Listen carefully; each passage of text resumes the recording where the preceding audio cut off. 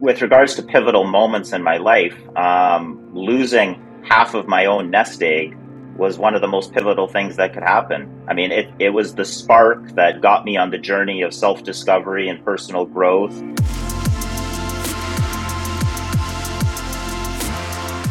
Welcome back to The Empire's New Clothes, the show where we discuss the forces that make and break empires. I'm your host, Bradford MacArthur. I'm sad to announce today is our last guest interview episode. We are concluding season 1, but what we're going to do is take a break over the next 6 months, half year. We're going to put our heads down. We're going to work really hard and create a podcast mini-series where we have the freedom to dive deep into a single topic, every episode, which will cover one of the main pillars of an empire. We're super stoked. We look forward to coming up with this really cool series. And if you'd like to follow along to know when we're going to actually release it, when the release date is, head to our website, theempiresclose.com, and subscribe, and that way we'll hit you up when we're about to release that series. But without further ado, today we're speaking with the man, the myth, the legend, Aaron Samsonoff. He's an entrepreneur, an investor, a trader, and he's specifically involved in the crypto space quite heavily today, though he's been involved since 2011. So we catch up with Aaron to figure out what's going on in his world in crypto, and also get some of his perspective on the global economy as well. I hope you enjoy. Aaron, thanks for coming on today. Yeah, thanks for having me. Yeah, I'm looking forward to this discussion. So we talked a bit off camera before we jumped on, and I have so many notes. We're definitely not going to get to everything. You seem to be a person who's curious, wide-ranging connector of global trends and dots. And also an investor, an entrepreneur. And so maybe before we see where this goes, if you could perhaps walk us through a bit of, your story, your background, like what brought you to where you are today. Yeah. Well, I mean, I've basically been a serial entrepreneur my whole life. Before I even realized that was a term and that was what I was doing. I mean, I don't know. I think I was like 7 or 8 years old. I was already having paper routes, waking up at like 4:30, 5 o'clock. Ended up doing that until I think I was like 14 or 15. That was kind of, I guess, my first exposure to, having some responsibility, accountability, getting up early, realizing the importance of getting your day started before most other people do. That naturally led into a variety of businesses as I was young, which obviously failed. I mean, I would have absolutely no idea what I'm doing at 14, 16, etc. But I mean, I had a moving business, I had a pet setting business, I had a lawn care business. I took part in every MLM opportunity you could imagine. That got my beak wet, I guess, per se, with regards to entrepreneurial activities. Was a very, very early adopter of the internet. I think I was one of eBay's first few hundred members.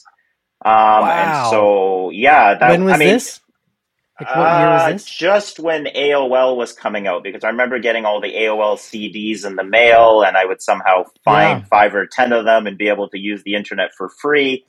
I mean, everything was very static and kind of text only, and it was just very, very early. So like, as an example, when I got involved with eBay, at one point their auctions didn't even have images, which kind of blows your mind. Like, how would you buy something online without an image? It's like the cookbooks that I hate. Yeah. And then they finally, I think they added like you can upload 1 image or 2 images or something, low resolution. Whoa. And that was actually my first real business that took off. When I noticed that there was this, gap in the market, and I launched a software as a service image hosting business for eBay. I think I was back then charging, I don't know, $4.99 a month, $6.99, something like that. Signed up, thousands of users quite quickly, and started running that business alongside as I was moving into, college at that point. I was doing business in college. I ended up doing computer science in university.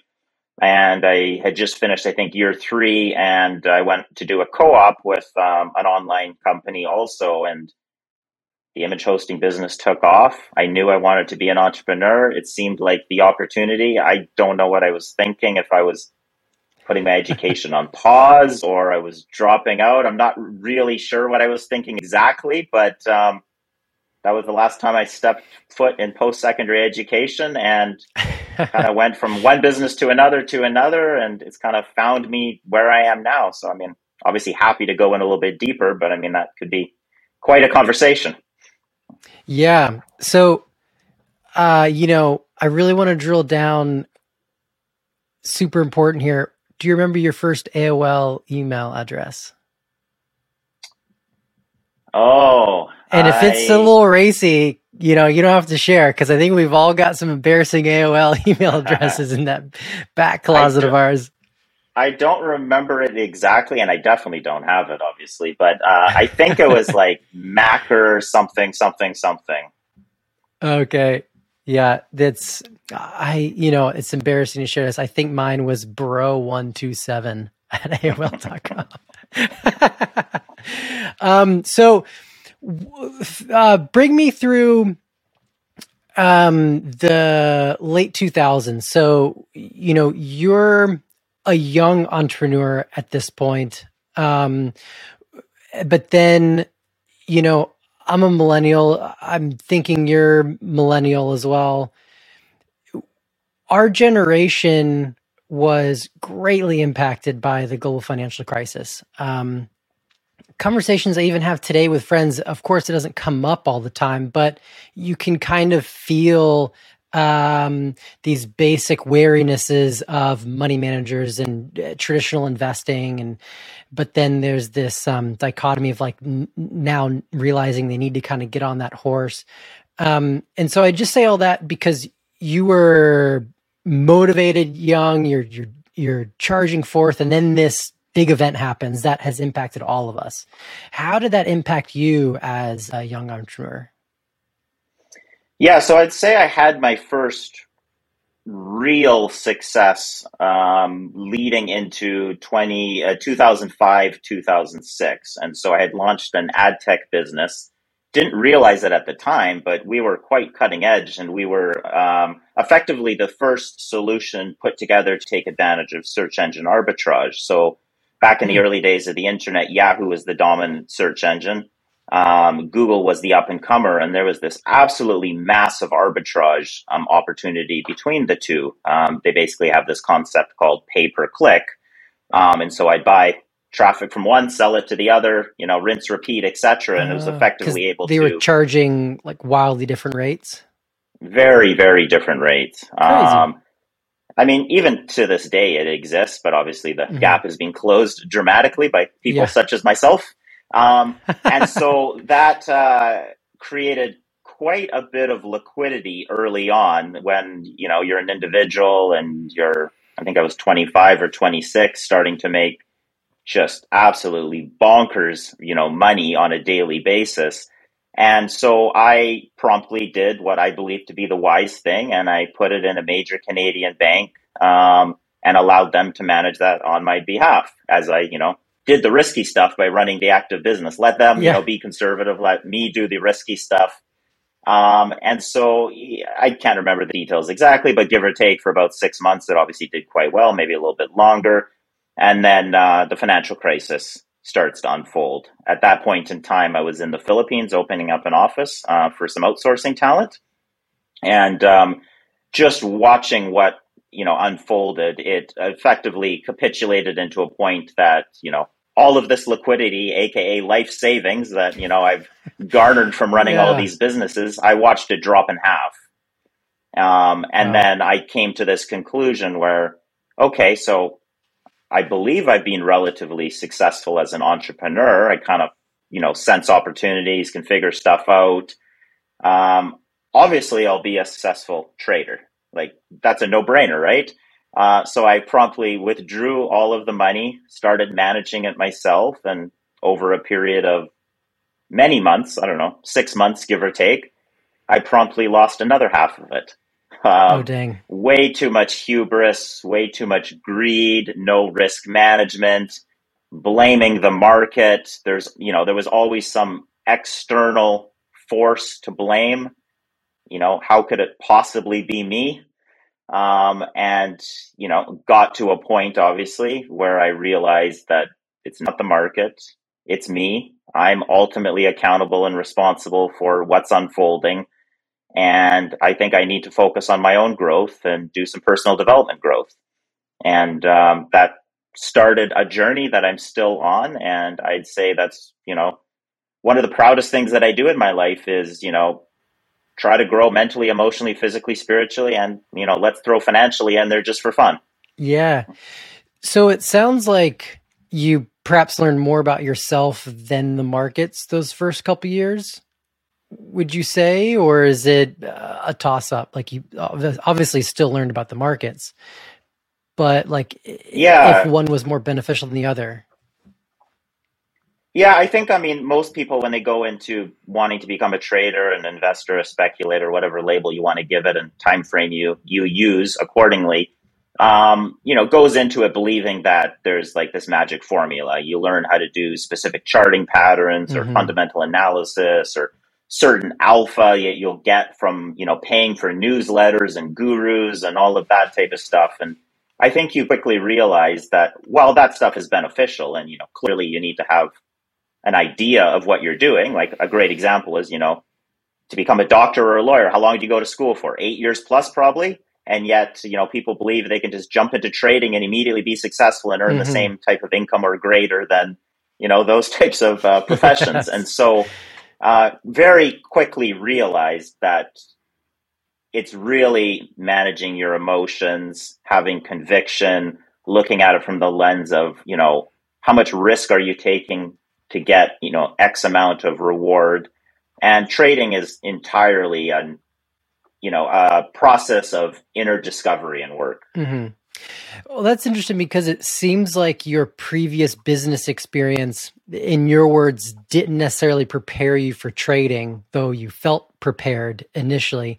Do you think that your work with trading and your personal reflection has, in return, helped you with your business ventures and your entrepreneurship? Oh my goodness, totally. I mean, with regards to pivotal moments in my life, losing half of my own Mm, nest egg was one of the most pivotal things that could happen. I mean, it was the spark that got me on the journey of self discovery and personal growth. The personal growth and spark is what allowed me to handle I don't know, the complexities of running future startups, sourcing funding, dealing with the highs and the lows, and they're very high, and there's very lows, when you're running your own business and startup, especially with outside capital. And I think it's led to a lot of the, I guess, success that I've had in the cryptocurrency markets now, where I've really been able to take advantage of this, tailwind behind, what I would call new finance. mhm. So I want to move on, but just one last kind of practical question because some folks listening are of the younger demographic, and even in my friend group and peers, I notice a similar pattern where folks are becoming financialized of the younger generation, becoming financialized, realizing that they need to invest, do something with their money. Um, but as I mentioned earlier, and as we have all experienced, there's some kind of scarring from the global financial crisis, and there's a wariness of traditional money managers. And so, in one way, they realize they need to invest. They lack the time and energy to invest themselves, like you were able to do over many years, learn that skill. Yet they're wary of traditional investing schemes. What would you like practically? What would you tell someone in that position? Well, I definitely understand the feeling of market PTSD, I guess is a good way of putting it. I Yeah. have that from the financial crisis. I have that from our crypto bear market in, I guess, 2018 and 19. And again, when COVID hit and the markets, capitulated, give or take 50% in a week or two. And so I've experienced that numerous times myself. And yeah, I mean, I can understand the wariness of, giving your money to a traditional money manager who typically is compensated based on, some sort of salary and, XYZ percentage of performance where they get to share in the upside, but they obviously don't share in the downside because it's your money. And I mean, by and large, it's difficult to outperform the market. Obviously, people do it all the time. But if someone is wanting to put their money to work in, say, the traditional markets, they don't want to do it themselves. Time, capability, family commitments, whatever. I think the easiest thing to do would be to put it into an index fund. There's many of these ETF like index funds. I mean, the fees are usually 1% a year, give or take, which is dramatically lower than say a mutual fund, which can be easily 2, 3, 4.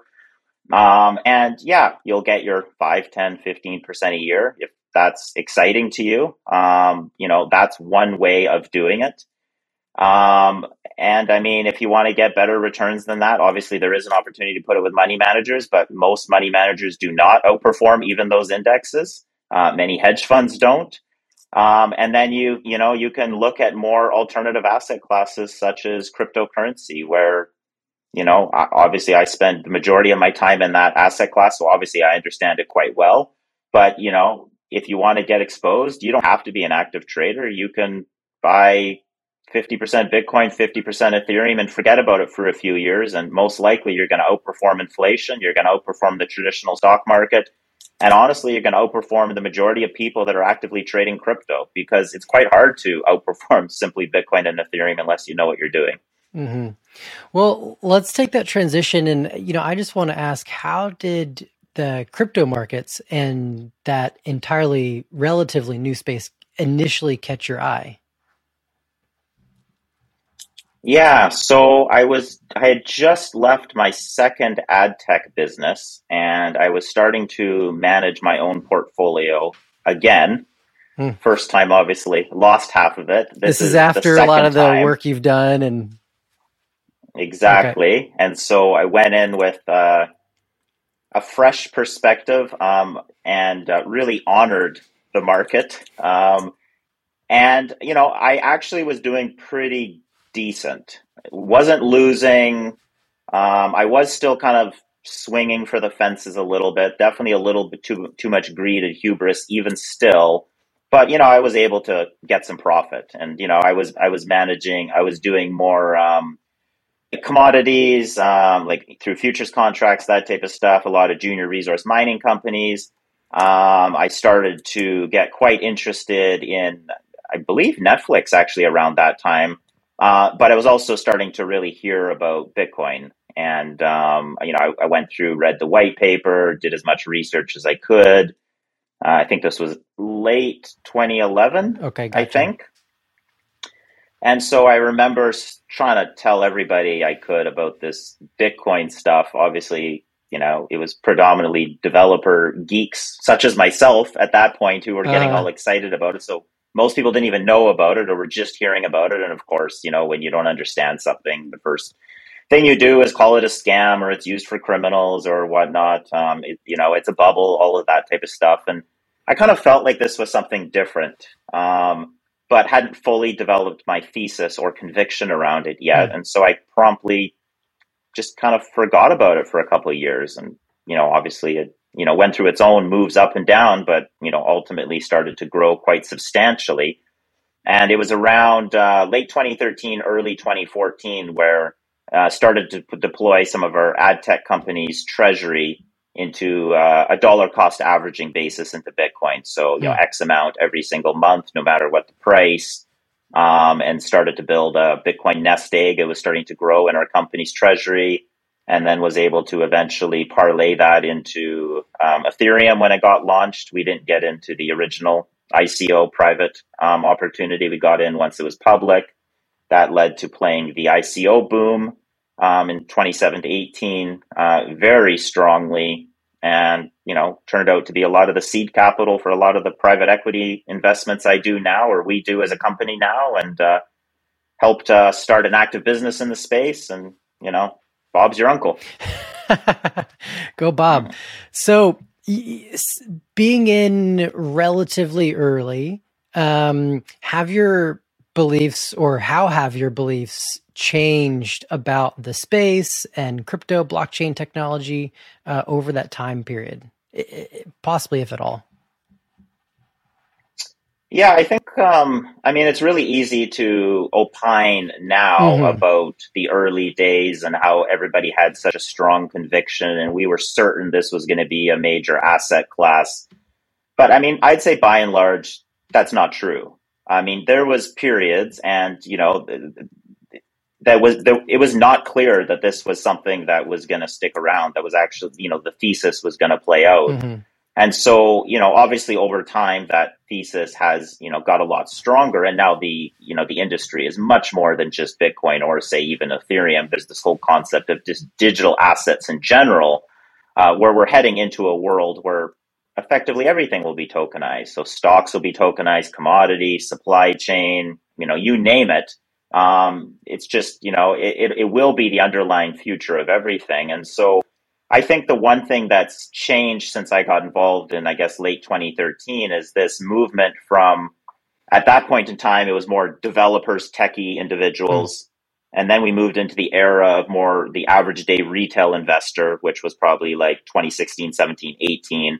And now we're in the era of institutional money starting to move in.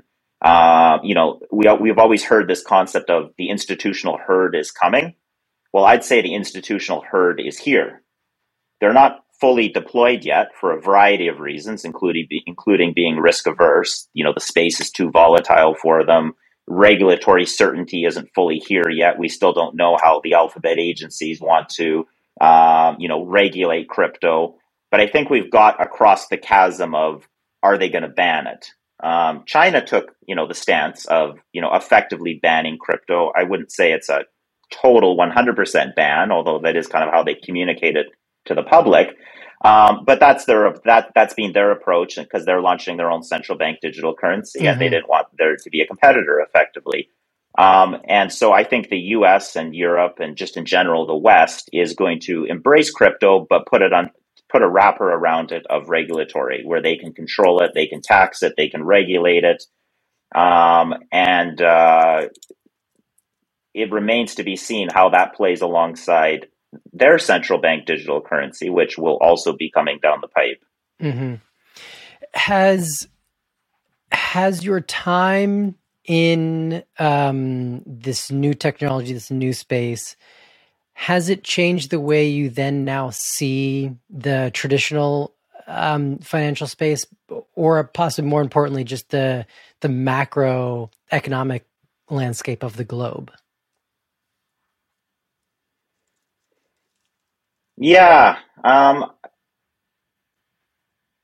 guess a very easy comparison is the traditional finance system is full of numerous gatekeepers and intermediaries in between every single transaction, all extracting a fee. That's ultimately coming out of our pockets as investors in that space. Not to say, some of them are not providing value, but by and large, there is a lot of fee extraction with very little value, added. Great example, money manager doing the exact same thing at, say, 3% a year fee that an index ETF could do at 1%. And the concept in crypto is effectively, everything is decentralized. There are no intermediaries. Blockchains are effectively operating as, bank ledgers. And there is no central authority in charge. If there is an authority, typically it's a decentralized autonomous organization, which is referred to as a DAO, which is a group of, decentralized individuals, many times all over the world. And, once you've kind of experienced decentralization and how easy it is to have kind of self-sovereign custody of your own money, be able to execute quite complex financial transactions without having to go through a bank, being able to send, 6 figures or 7 figures to someone and it lands within a couple minutes versus a wire transfer that's $35 that, you're lucky if it lands same day, if not a couple days. I mean, the legacy financial system all of a sudden kind of feels archaic. Mm-hmm. So I want to get a little philosophical, and you can go as deep as you want here, but crypto is often evangelized as the answer to increasing financial and economic control. Yet we have seen that story play out many times before, where new technology is essentially hailed the same way, yet the real world outcome is very different. Where do you stand in this conversation? Yeah, I'm not here to say that cryptocurrency, Bitcoin, blockchain, digital assets, all those different labels that are relatively referring to the same thing, give or take, are going to completely, replace our existing financial Mm-hmm. system. I think over time, it kind of is a certainty it will, but that's, not happening next year, 5 years from now, anything like that. And so, I guess the way I look at crypto is it's democratized access to financial services for those that have been typically disenfranchised with the ability to partake. This could be looked at through many lenses. A great example is many of the more sophisticated products available in traditional finance that are, allow you to say hedge downside risk or, provide extremely compelling yield, much greater than you would get from, an off the shelf type of product. Those are only available to accredited investors. So you need to have at least a few $1 million net worth, make at least a couple $100,000 a year in income. And so, that's done kind of under the premise, typically by the SEC, at least in the US, protecting the investor from themselves. Well, I mean, you could look at it from that lens, or you could say that, it's not giving them the same opportunity that the rich have, right?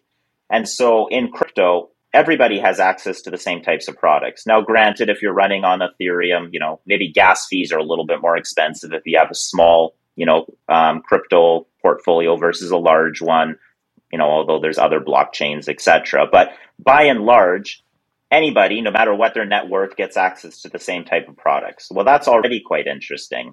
Another, example is, no matter where you're located on the globe, I mean, you can partake in, crypto and decentralized finance. That is not the case in traditional finance. I mean, if you want to do a transaction at 2 a.m., giddy up, go ahead, right? You can do that in crypto. You can't do that in traditional finance. And so it's kind of given the power back to the average everyday investor trader. And, in the right hands, that is, incredible. In the wrong hands, it's kind of a financial nuclear weapon where you can blow yourself up. And so it's, has both pros and cons. Mm-hmm. Yeah. And so to drill a little more into the pro and con, I feel like you've probably already answered half of this, but I just want to give it to you in case you haven't. What's your greatest hope from crypto, and what's your greatest fear? I guess my greatest fear would be that when regulatory gets rolled out, and there's already discussions with regards to it, that it is somehow an extremely draconian, malicious regulatory route that, the U.S., by and large, which is the leader of the West, follows. I mean, crypto was kind of launched under this libertarian ethos of, minimal, if any, central authority intervention. And, we're starting to already see that regulation at times can be quite malicious. I mean, a great example is what's happening with the trucker protests. I don't need to get into all the deals philosophically with regards to that, but basically they've been able to freeze certain crypto wallets through centralized exchanges. So if you host your own wallet, well, that's quite difficult for them to do. But if you have your crypto, say, on a centralized exchange like Coinbase or Gemini, etc., they're able to sanction that wallet, and they have to, obviously freeze your account and you no longer have access to your money, similar to a bank account or a brokerage account or that type of stuff. And so, that's definitely where my head goes with regards to fear. And then I would say, my greatest hope for the space is that Ethereum and its decentralized finance ecosystem, continues to move forward and, continue to get more total value locked within its ecosystem. We continue to have clear regulatory with regards to what types of products we can launch, who they can service, and we're able to deliver on this ethos of, democratized wealth abundance for everybody. Mm-hmm. And then what about from the perspective of society? Like, what's the greatest outcome that potentially could happen for society? And then what's your greatest fear of what could happen for society?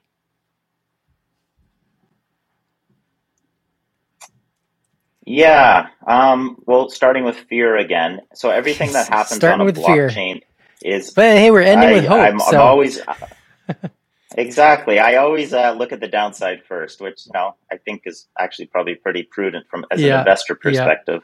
Yeah. So everything that happens over a blockchain is transparent. So that can of course be have numerous benefits. You're bringing transparency to the financial system. I mean, how amazing is that?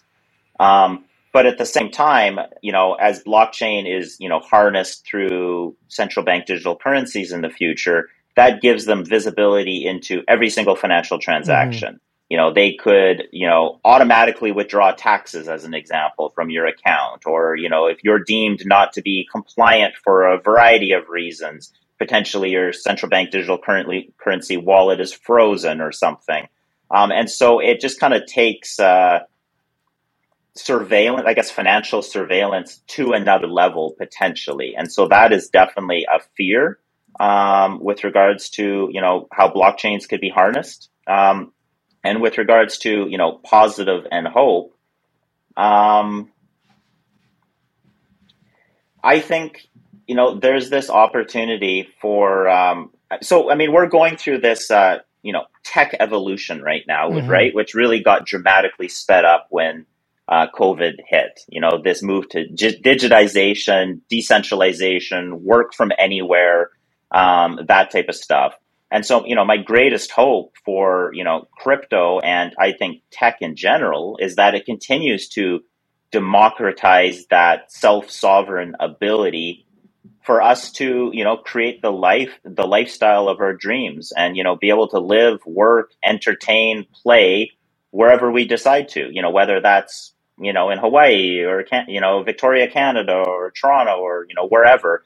I mean, and that's from a, physical location perspective, but we are entering this era of the metaverse, or in fact, you could say we already effectively exist in a 2D metaverse. I mean, most people spend enormous amounts of time on their phone, on their, laptop, on their tablet, on their TV, on their smartwatch. I mean, on their big screen, in their car, potentially. I mean, how many devices and screens do you need at any one point in time, right? I mean, clearly we're in some sort of metaverse already.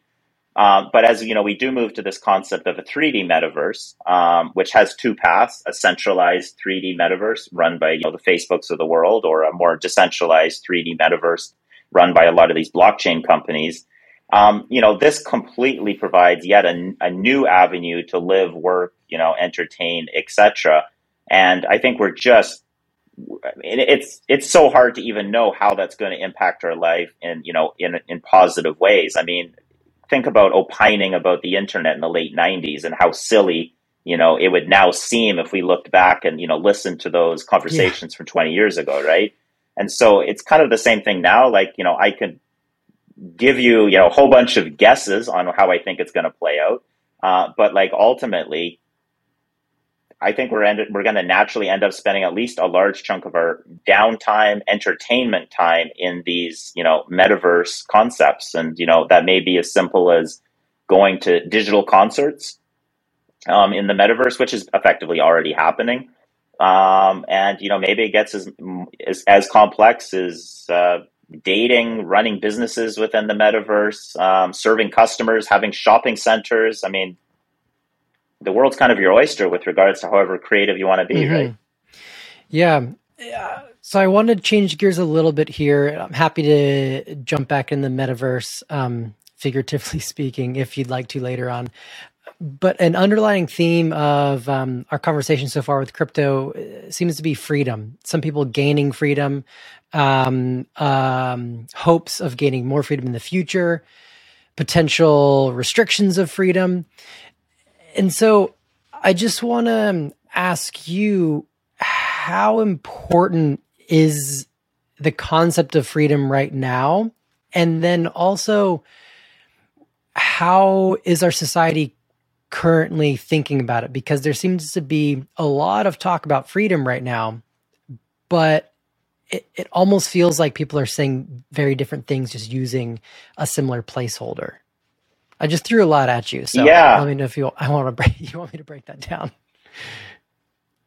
Yeah, no, I mean, I'll touch upon it.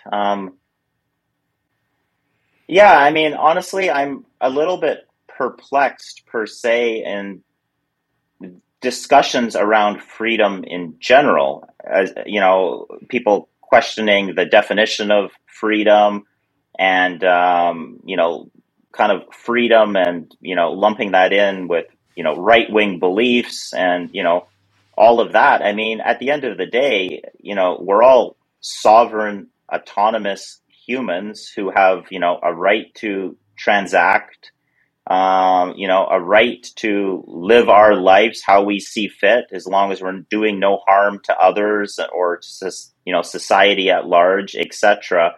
And so, you know, for me, I mean, freedom is effectively fundamental to, how I live my life. And, I'm not here to judge how someone else wants to live their life, nor would I expect someone to judge me. That's obviously not exactly how things are playing out there right now. But, Bitcoin and crypto specifically, was launched with a libertarian perspective. And, many people that exist in the space, still have that, permeating their beliefs when they're, putting together businesses in the space and approaching the space and education and that type of stuff. And so I think it's hard to say where we're heading, but I mean, at the moment, there is definitely a movement towards curtailing freedoms under the guise of, kind of doing what's best for your fellow human with regards to not offending any individuals and kind of towing the line with regards to society. And, we're kind of feels like we're losing our human autonomy. Do you think freedom is mandatory for economic stability and growth? Well, I mean,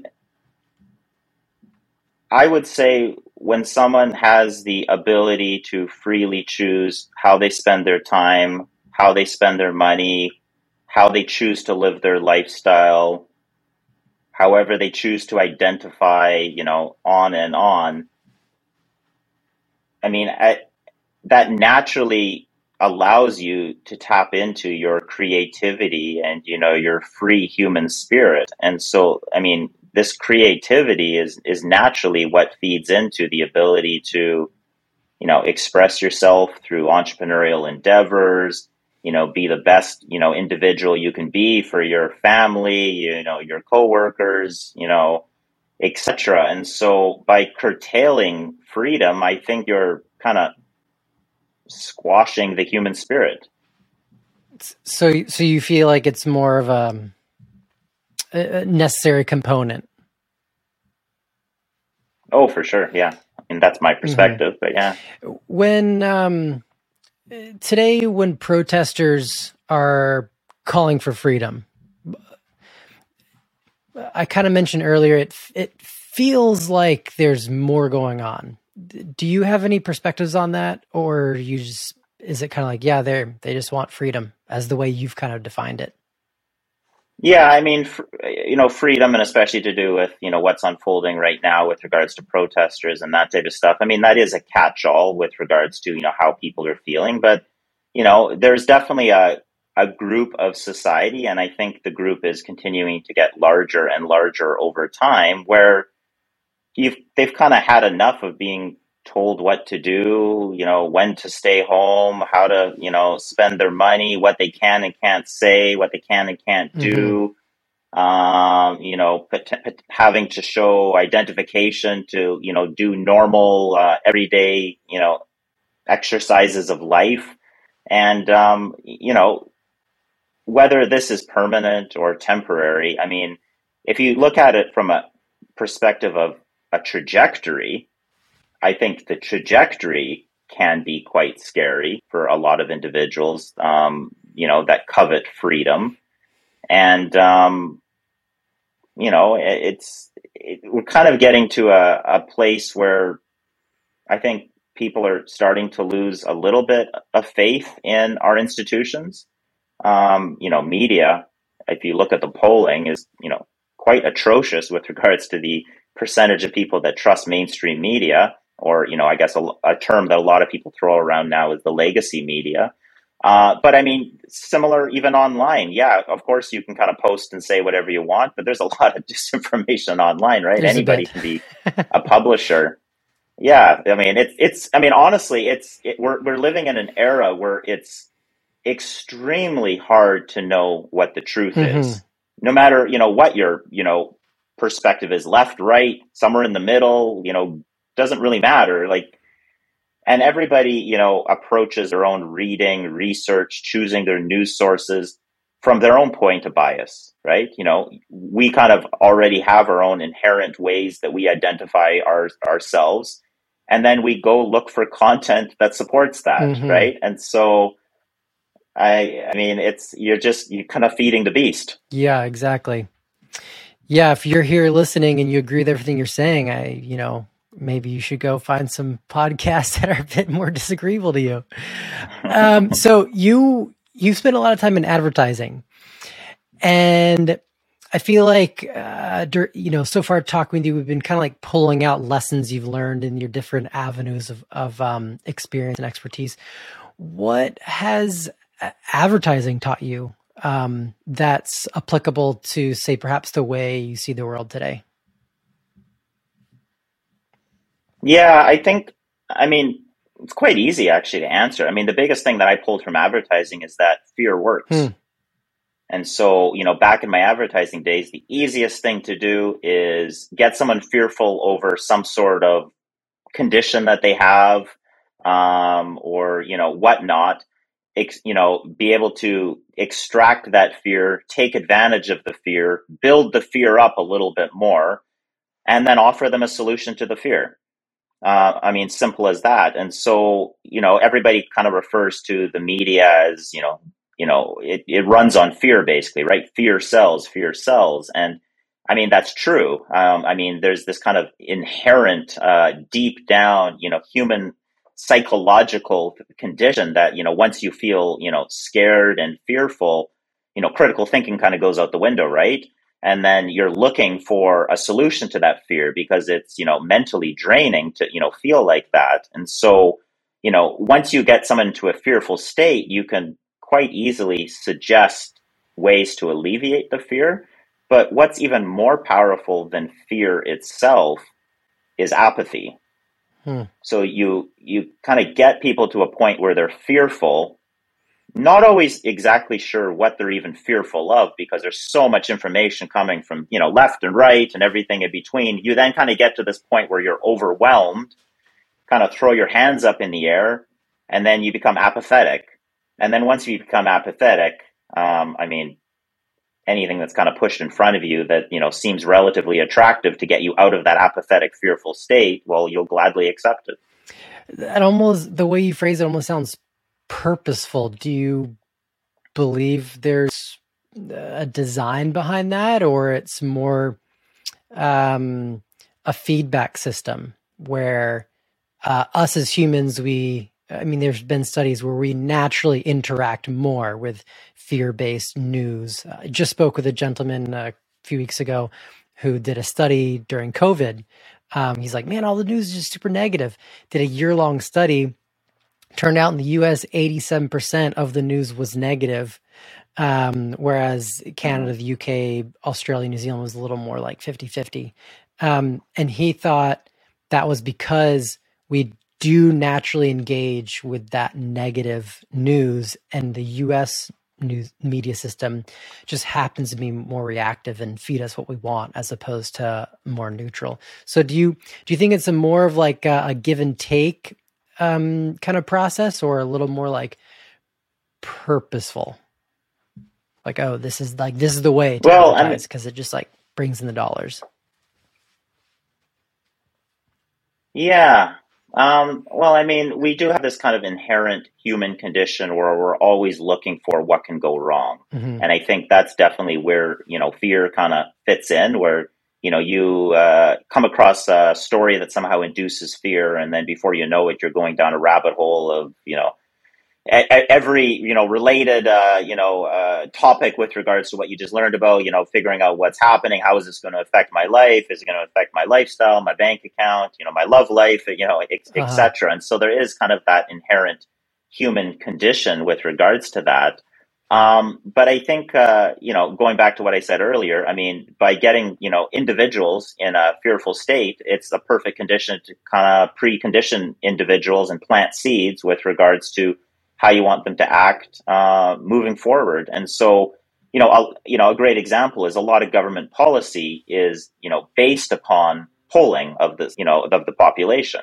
Well, I mean, when you poll a population, you have to realize that population has been preconditioned based upon the media that they have ingested. And so if the media is putting fear-based stories out there, whether they're choosing to put those stories out themselves, or, you go down the rabbit hole of ulterior motives of, people, that are pulling strings behind the scenes or, whatnot, nonetheless, ultimately, the media, puts these fearful stories in front of us that, obviously I'm sure they have, an element of truth, maybe blown out of proportion dramatically.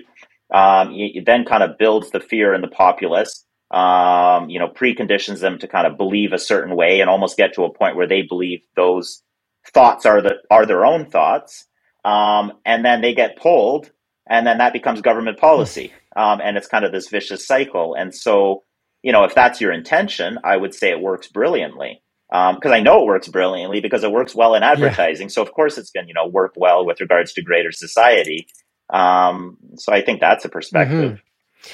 Mm-hmm. So we've got a few minutes left. I want to pull it into, give you a chance to speak about some global issues. Just in general, China is going to continue to be a massive component of the next decade, and in regards to relations with the U.S. and just the global world order. Of course, when this comes out, it'll be a little later, but Russia just invaded Ukraine. So we have some, kind of hot off the press news there, which I don't want to dive into the micro weeds too much, but I just would love to kind of hear a little bit of your, and maybe it's not even related to China or Ukraine or anything, but what's kind of your global perspective when you think about the next decade, the next few years? Yeah, we're definitely moving from this world of there being a unipolar superpower being the United States and obviously its vassal, states, Canada, Australia, New Zealand, UK, etc., to more of a multipolar world where you now have China that's joined the world stage, and, is give or take an equal partner, not partner, but, equal, nation state to the United States. In power and influence and, the economy, etc. And so I think one way, I guess, to maybe a little bit better understand what's unfolding in front of us right now. And, this is just a thesis of mine. I mean, I'm definitely always under the opinion of strong opinions loosely held. So as new information comes in, maybe I'm completely dead wrong. That would be amazing. But when the U.S. ended up pulling out of Afghanistan, and it was kind of a disaster, as it played out over the remaining few days. I think ultimately it made the U.S. look quite weak. And I think that's what's emboldened Russia, as an example, to be able to, take advantage of, this perceived weakness and, move in and, do what they believe is in their own best interest to secure elements of the Ukraine. I think from their perspective, they were probably seeing, obviously heavy U.S. influence in Ukraine and, potential for a NATO buildup, potential for nuclear weapons. Who knows how any of those would have played out? A lot of what I'm saying is I'm pulling from the news, just like anybody else. There's always very different conversations going on behind closed doors. Whatever's released to us through the media is, has a very small sliver of truth versus what actual happened behind the doors. But I would say it very much emboldened Russia, and I think it's also going to embolden China. And so, I think it's absolutely horrific, the humanitarian crisis that potentially would unfold. But, it wouldn't surprise me that China makes a move on Taiwan in the future. I don't know if that's a month from now, a year from now, 5 years from now, but I think we're probably heading into a world where that's going to start unfolding. And so we're actually in this era right now. I'm not sure if you or your viewers are familiar with the book, The Fourth Turning, but basically, society operates on these between about 80 and 100-year cycles, and there's 4 of them in between. So they're, let's say 20 to 25 years each. And right now we're in the fourth turning, which I believe started around 2005, 2008. And then it goes to, 2025, 2028 or something. And this is effectively, the crisis period. It typically leads to war, typically leads to some sort of breakdown of society, which then, leads to a rebuilding of society. And that can go either direction. It can go much more draconian or much more towards a more, abundant, version of society. And so it's, if you just look at it from a cycle perspective, it's kind of expected that we're going to see a lot of these upheavals that we're now seeing in front of us. Yeah, I totally second the recommendation on that book. Could have been maybe a third shorter or 2/3 shorter. Sorry, Neil, but super great read. Really interesting thoughts in that book.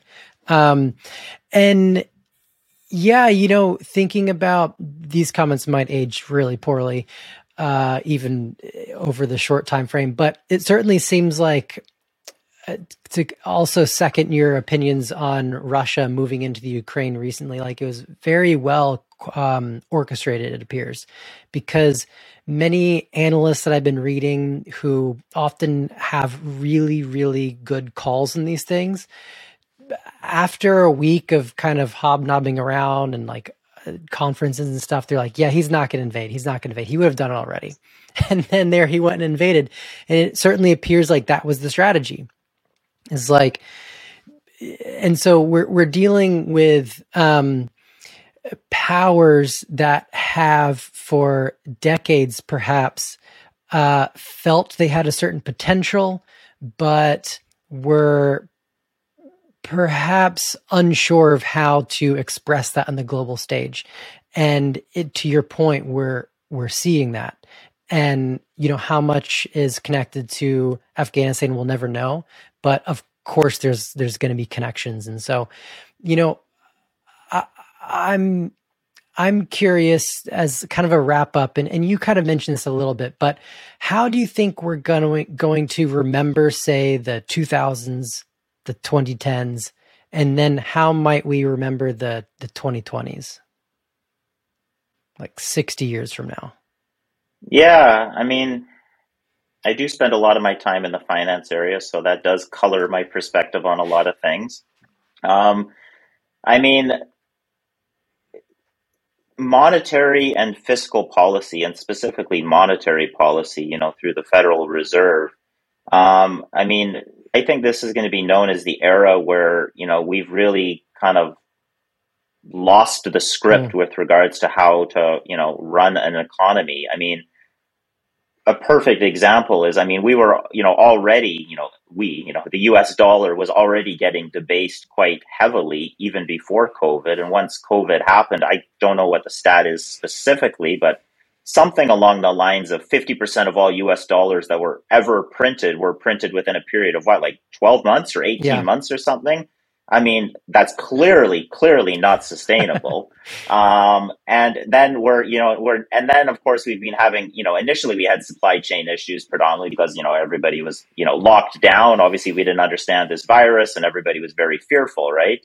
Well, now, many of these supply chain issues are happening because, people have, I've chosen not to, partake in, getting, vaccines as an example. And then, it's reduced the workforce. Other people have chosen to drop out of the workforce because they're getting, fiscal subsidies not to work. And, some people have just dropped out because honestly, life is a little bit chaotic right now. And, maybe it's easier just to stay at home and, have one income or reduce your expenses, that type of stuff. And so if, you start looking at all these different events playing out, I mean, we're now in this inflationary, situation where, publicly it's stated as, I think, 7.5%, give or take. I mean, it's probably about double that. And so if you're in this era of 15% inflation and, your option is to either allow it to continue or to come in and start raising interest rates and, push the US economy, which effectively Western, if not worldwide economies, into recession. I mean, that's a hard decision. I mean, you really don't want high inflation for a variety of reasons, including getting reelected come midterms later this year. And you clearly don't want a recession because, then you have people in the streets. And so you're kind of stuck between a rock and a hard place. And honestly, war is a great distraction from that. Well, I was going to wrap it up. That's a tough note to end on. Any hope for the future? Oh my goodness. Yeah. I mean, there's tons of hope. I mean, I'm seeing, a natural progression towards individuals looking to grow their awareness, their consciousness, and, consider their impact on the planet. I mean, we've clearly been destroying the planet. I have no doubt about that. I mean, I wouldn't say I 100% align with, the exact narrative of, what's unfolding with regards to how we've done it. But by and large, we've clearly, done extreme damage, and people are becoming much more aware of their actions, choosing, different ways of, living in, lower impact. By and large, crime is down dramatically. Opportunities are greater than they've ever been. I mean, especially with obviously the advent of the internet over the last 20 years, and now moving into this world of Web 3.0 and crypto, where we're now moving to, the ownership revolution, where you can now own, your own finance or your own art, through NFTs, etc. And so, I mean, it's pretty amazing where, someone growing up in some random area of India, someone else in some random area of Argentina, someone else in, wealthy family in Toronto, they all effectively have similar opportunities if, they're willing to, go down the rabbit hole of learning for themselves, developing critical thinking and, learning new skills in this, kind of new virtual economy that's starting to play out in front of us. Yeah. So Aaron, if, where are you spending a lot of your time right now? I think we're getting towards the end of our discussion. So I just would love to kind of get caught up. Like, what projects are you working on? What are you most excited about? Just in Aaron's world, where are you looking forward to? Yeah. So, I mean, I definitely spend a lot of my time in crypto. I do manage a portfolio for myself and a few business partners, have been doing that since, I don't know, 2014, give or take. Do a lot of private equity, early stage investing in technology companies, exponential health companies, that type of stuff. And then I also run an active business in the crypto space. And so, in 2017 or late 2017, I was a co-founder in a business that effectively wanted to use machine learning and artificial intelligence to predict where the prices of Bitcoin specifically could go. And so, you suck in enormous amounts of data and, you run some, obviously some computing on top of that.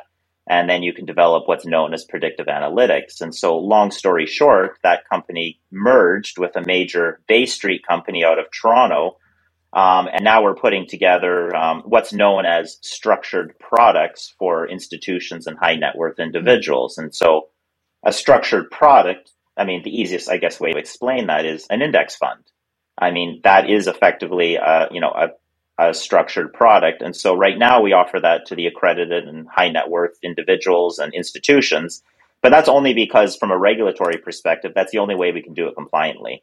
I think the regulatory rules are relatively archaic, and they're trying to fit crypto into the existing system. Many of these regulatory rules go back, many decades when obviously crypto and the internet wasn't even a thing. Yeah. And so we are going to have to need new regulations and new, alphabet agencies to be able to manage, this area of new finance. And so, as that continues to get more clear, we will be moving to democratize access to our products to everybody, which is, our mission. Yeah, fabulous. Well, that sounds like a whole nother discussion for another time. I'm sure there's lots of really interesting stories you could share with that. Thank you so much for your time, and thanks for coming on. Oh, awesome. Thanks for having me. Yeah, it's been a pleasure. It's a pleasure. Before you go, got a quick new announcement for you. After the next couple episodes come out, we're going to end season 1. And we're going to take the next 6 months then and dive down deep and create a podcast mini-series where we'll have the freedom to drill down into the core pillars of an empire. We'll stack all those up as different episodes. Each episode will be a single topic. And we'll look for a single thread running throughout. What brings all these crazy different topics and events together? And that way we can better understand what we're going through today and what our future might look like. We're super excited. If you'd like to follow along, go to our website, click on subscribe. We're not going to hit you with emails all the time, but we will let you know when the release date is. So thank you so much for being on this journey with us, and we're very excited for what's in store ahead.